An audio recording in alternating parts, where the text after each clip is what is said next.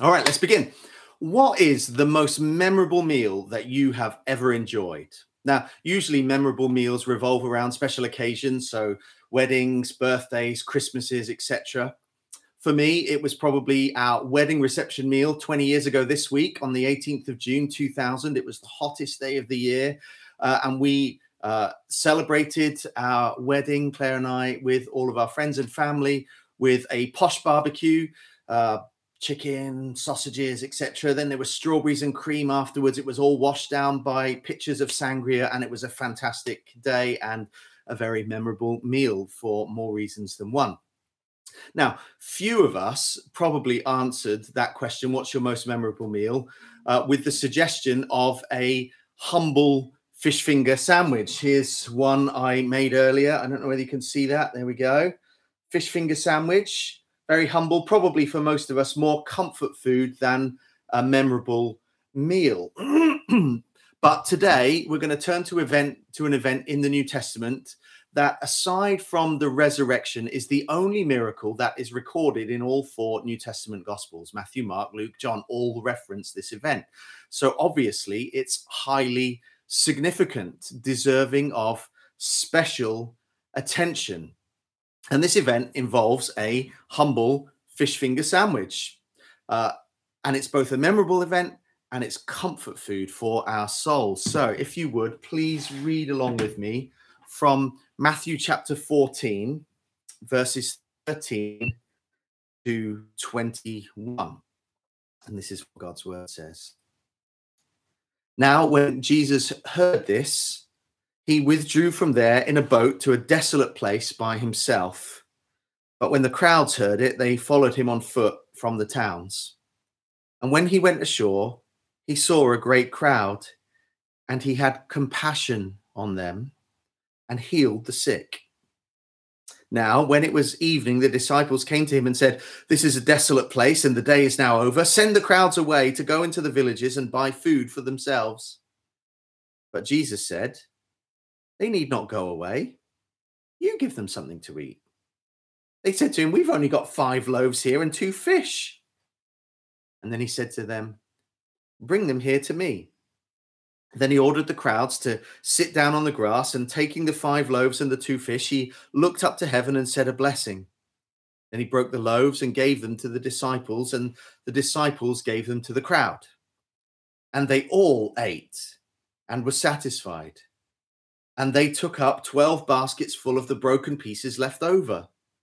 And those who ate were about 5,000 men, besides women and children. Let me pray for us. Lord, thank you for this morning and another opportunity to dive into your word together. We pray you'd speak now by your Holy Spirit and encourage us through this memorable meal, that it would be comfort food for our souls today. We pray in Jesus' name. Amen. Amen. Well, the feeding of the 5,000 is a familiar story to probably all Christians, especially the children, because it's included in every children's Bible. And it's easy enough to understand what is happening. But each gospel writer tackles it from a different angle because they're trying to emphasize different points to fit their purpose and reason for writing. So the question we need to ask is, well, what's Matthew's take on the situation? Well, in Matthew 13, he has relayed 8 parables that describe what the kingdom of heaven is like. And then in Matthew 14, we get a glimpse into what the king of the kingdom of heaven is like. And so the goal of Matthew 14 is to set before us Jesus, the king, so that we might more deeply see him, and as a result, grow in our trust of him and our worship of him. Because it's important that we realize that what we believe about Jesus will ultimately determine how we trust him and how we worship him. And so Matthew wants to point out 3 things through this encounter. He wants us to see that Jesus is compassionate, that Jesus is in control, and that Jesus is enough. So let's dive right into those 3 things. And the first one is this, that Matthew wants us to see that Jesus is compassionate. Now, the chapter begins in verses 1 and 2 with a report that Herod, and that's not Herod the Great, who was king when Jesus was born, but this is one of his sons, because that Herod had passed on and passed away. This Herod has had John the Baptist beheaded in prison. And then verses 3 to 12 are this kind of flashback to that event so we can see what happened. And this is really the first significant sign in the Gospel of Matthew that there is growing opposition, first to John and then to Jesus. And we get to verse 13, and Jesus hears of this report of John's execution at the hands of Herod, and he decides to withdraw from Galilee to perhaps distance himself from whatever danger he perceives Herod might be to him at that time. But I think he's also seeking some peace and quiet with his disciple friends because of the swarming crowd that has been pressing upon him for day after day after day. And it's a little bit of an opportunity for a little bit of downtime with his disciples. So they jump in a boat and they head east across the Sea of Galilee to the far side of the lake, to a much more rural and less populated area, a desolate place, a remote place, as the disciples draw our attention to. But the crowd somehow mysteriously get wind of this and what Jesus is planning, and they decide to follow him. So they set out on foot to probably what is going to be the most likely landing place, and they wait for him. And then in verse 14, as Jesus and the boat carrying the disciples finally comes ashore, they're met by a big expectant crowd eager to be with Jesus.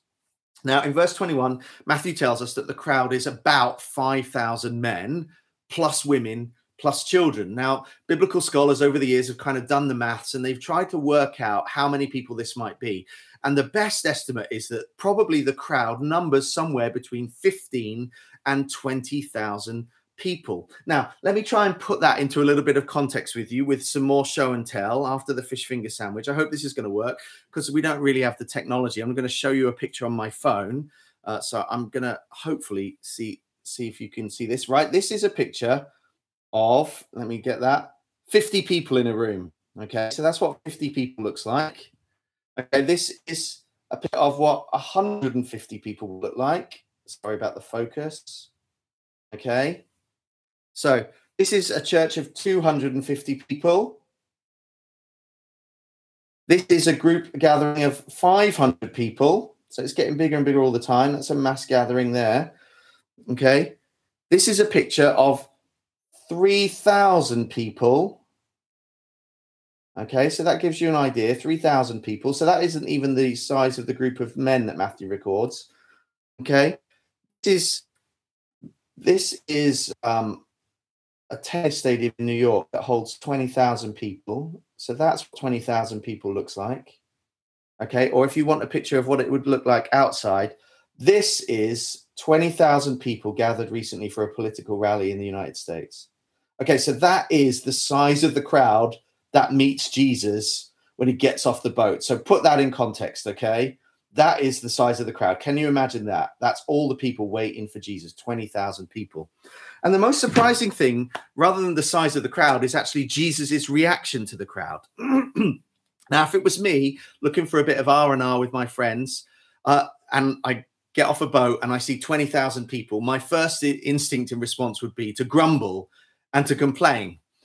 Anger and frustration with a healthy side of perhaps resentment and bitterness, you know. So perhaps you've even said this just to your kids, your small family. Oh, for goodness sake, just give me 5 minutes of peace, will you? For 5 minutes. But Jesus responds differently to how you and I would respond, which is good news, isn't it?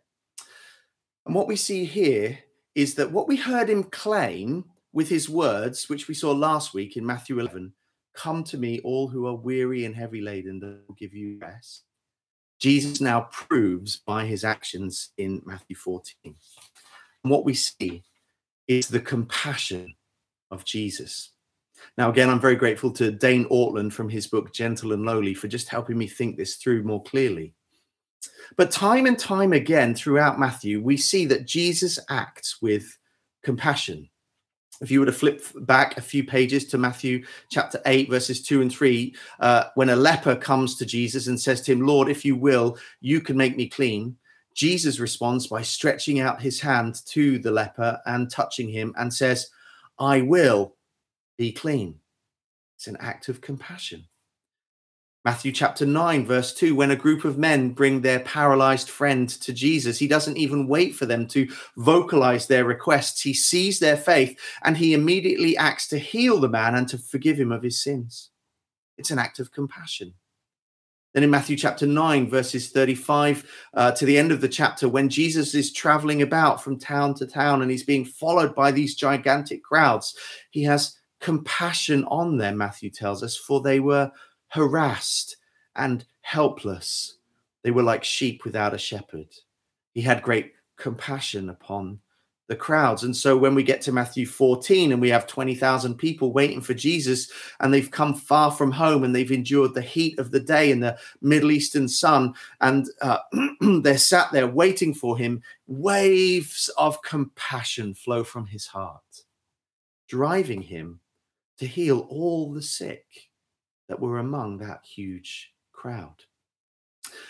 Compassion, the Greek word for compassion literally refers to our bowels or our guts. And it means it's a word that describes being moved so deeply that you feel it in the pit of your stomach. That's what compassion is. And the cumulative testimony of the New Testament Gospels is that when Jesus sees the fallenness and the brokenness of the world around him, his deepest impulse is to move towards the saint, the sufferer and the struggler and the sinner, not away from them. Whether it be lepers or prostitutes, tax collectors, the demon-possessed, the sick and the infirm, the outcast and the unclean, whether it be crowds of undeserving sinners and sufferers and strugglers, his first impulse is to move towards them. His heart is full of compassion for them. His heart of compassion is triggered so that he embraces, he touches, he forgives, he loves. And the sick are healed, and the unclean are cleansed, and the outcast are welcomed, and the sinner is forgiven. Dane Ortland, in his book, Gentle and Lowly, says this. It's on your notes if you printed them out. The Jesus given to us in the Gospels is not simply one who loves, but one who is love. Merciful affections stream forth from his innermost heart as rays from the sun. And he says this: it is impossible for the affectionate heart of Christ to be over-celebrated or to be made too much of or exaggerated. It cannot be plumbed. But unfortunately, the heart of Christ and his compassion towards sinners and sufferers can easily be neglected or forgotten, because I do it. And I think you probably do too. And so I want to say to us all this morning that the Jesus that we read about here in Matthew's gospel is the same Jesus today. He has not changed. The same Jesus who reached out and touched lepers reaches out to put his loving and comforting arms around you and me this morning when we feel isolated or alone or misunderstood or sidelined. The same Jesus who reached out and cleansed messy sinners reaches down into the messiness of our hearts and into the messiness of our lives to cleanse us and forgive us with his unquenchable and his invincible cleansing power of grace.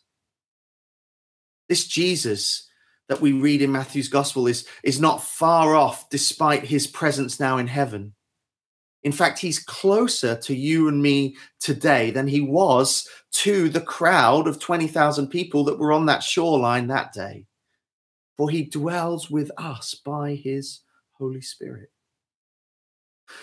So when you picture Jesus in your mind, what's the thing that stands out most strongly to you? Is it that he's the fulfillment of all the hopes and longings of the Old Testament? Is it his holiness that causes even his closest friends to fall down before him in fear, aware of their own sinfulness? Is it that he's a mighty teacher whose understanding and authority dwarfed the religious gurus and the PhDs of his day? True, all of those things. They're absolutely right and true. And yet the dominant note that Matthew wants us to see here is that Jesus is full of compassion. Thomas Goodwin, a Puritan from the 17th century, once wrote this, that Christ is love covered over in flesh. And the good news this morning is that Jesus' heart of compassion towards sufferers and sinners like you and me is not drained as we come to him In fact, his heart is filled with joy and his glory is increased as we come to him and as we find mercy and grace from him to help us in time of need. That's why he issues that invitation that we heard last week. Come to me, all who are weary and heavy laden, and I will give you rest. His heart is not drained. His heart is enlarged with joy and his glory is increased as we come to him. So come to him this morning, for he is a Christ of compassion for you. Now, secondly, the thing that we see in this story is not only that Jesus is compassionate, but that Jesus is in control. In verses 15 to 19, we read the story that as the day wore on, it becomes clearer that the crowd would need something to eat. And when it didn't look like either Jesus or the crowd would be wrapping things up anytime soon, the disciples decide that they need to step in and take charge of the situation. And so they come to Jesus and they advise him that he needs to send needy people away from him so that they can go and find food in the little hamlets that were in this remote, less densely populated area. Now, on the surface of things, that seems like a wise and practical bit of thinking until you think 20,000 people, let's go to the local corner shop to buy a sandwich. Now, that wouldn't obviously work, but something even greater is at stake here, because it seems like in a kind of irony that passes the disciples by, that they are telling Jesus to send needy people away from him.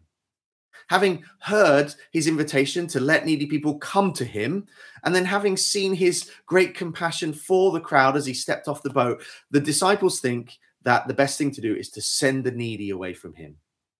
But Jesus has a better idea. And so in verse 16, he says to them, will you give them something to eat?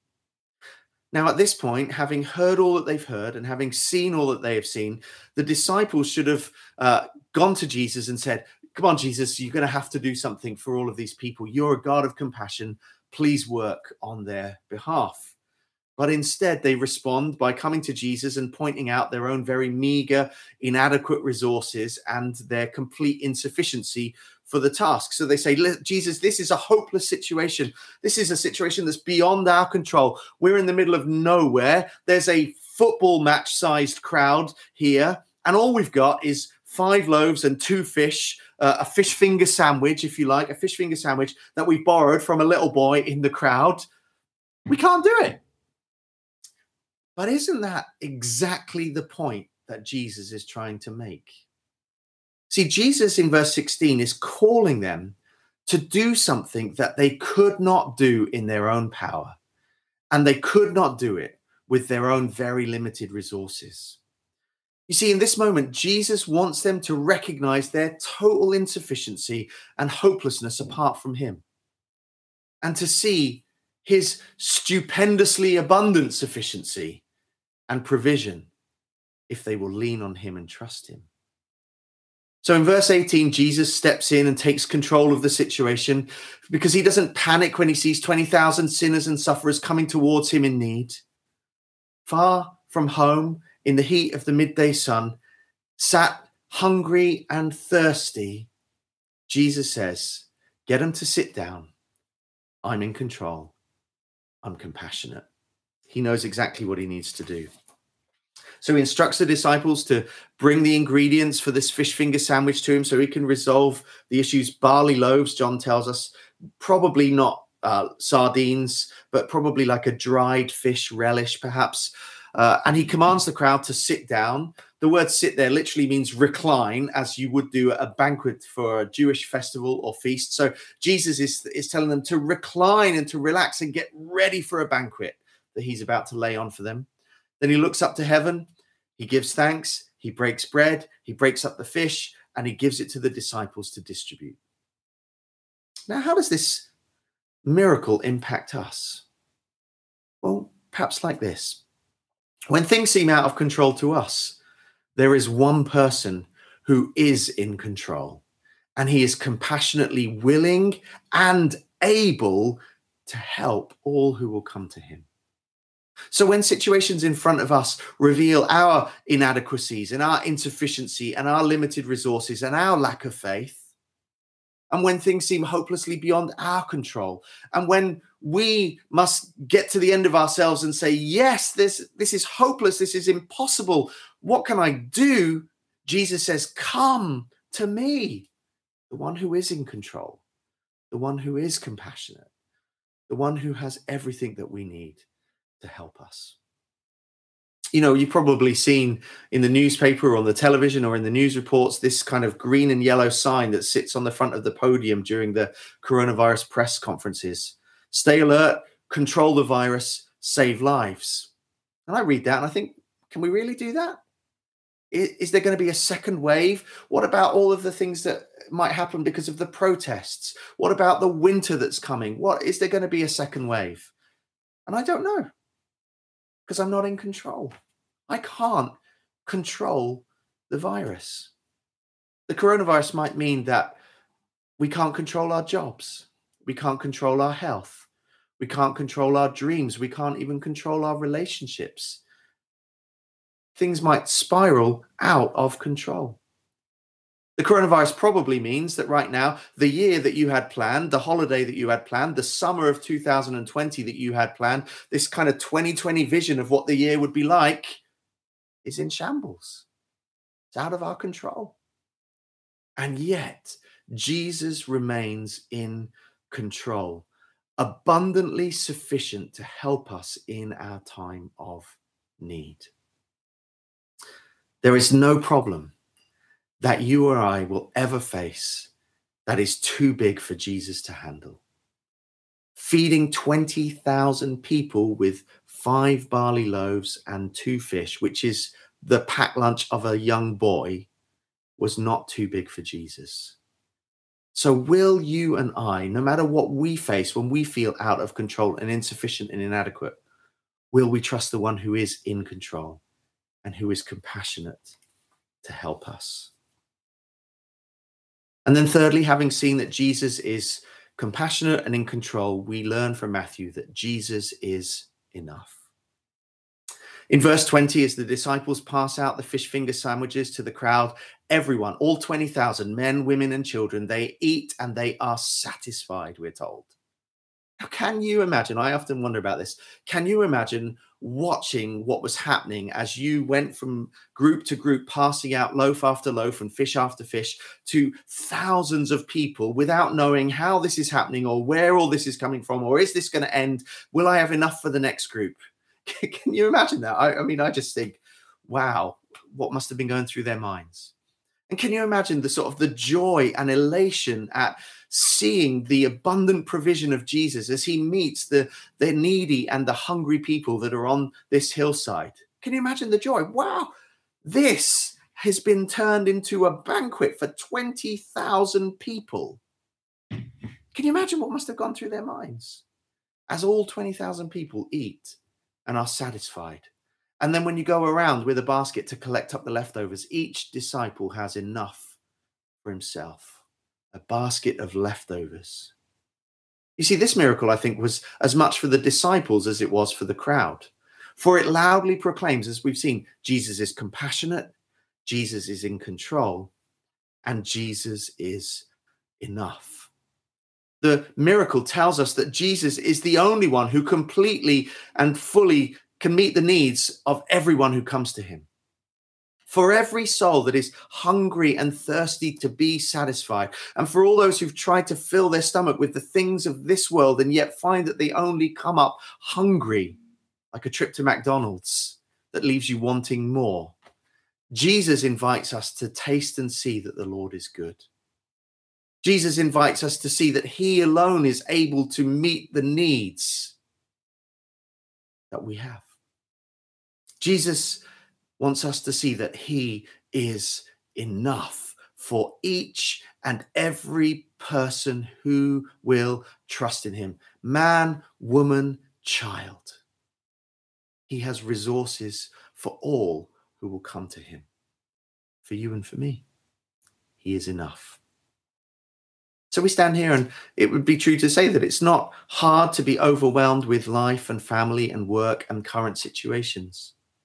And it's not hard to be overwhelmed when we look out at the needs of our neighbors and of our community and our small group and our church, let alone all the things that are going on in the world at the moment. And it's easy to look on and say, oh, that's impossible. When we think about whether our marriage will ever change, whether our unsaved children will ever come to faith, whether we think our health will never change, or that will never happen in my future. We say it's impossible, yet miracle reminds us that Jesus is enough. You know, there is no person in this church or outside of this church that will ever be able to meet all of your needs. There is no government plan that can do everything for us. If all of the nations of the world got together with all of their cumulative wealth and wisdom and power, it couldn't fill every human heart. Jesus, though, is enough. So where will we go? Who will help us? Who will give us all that we need and can meet every need and longing of our heart? Well, Matthew would have us see that Jesus is abundantly more than enough. We might need sleep, we might need a job, we might need a friend, we might need a prescription. True. All of that is true. We shouldn't discount any of those things. But what we need more than anything else is Jesus. And he is more than enough for you. Do you know this morning that what you need more than anything else is Jesus? Whether you be a Christian or not a Christian at the moment, what we all need more than anything else is Jesus. And the good news is he says, come to me, all who are weary and heavy laden, and I will give you rest. For he's compassionate, he's in control, and he is enough. And in fact, John's retelling of this exact story in John chapter 6 makes it super clear. In John 6:35, Jesus says this, I am the bread of life. Whoever comes to me shall not hunger, and whoever believes in me shall never thirst. But I said to you that you have seen me, and yet you do not believe. But all that the Father gives to me will come to me, and whoever comes to me I will never cast out. For I have come down from heaven, not to do my own will, but the will of him who sent me. And this is the will of him who sent me, that I should lose nothing of all that he has given me, but raise it up on the last day. For this is the will of my Father, that everyone who looks on the Son and believes in him should have eternal life, and I will raise him up on the last day. Jesus is not simply one who provides what satisfies. He himself is the one who satisfies. He's the bread of life. He's the bread of heaven. He didn't come merely to be a glorified baker or a Greg's worker. He came to be the very bread that we need to eat. And if we do, we will experience true and lasting and eternal satisfaction. For Jesus is enough. And this is truly a memorable meal and comfort food for our souls. Let's pray.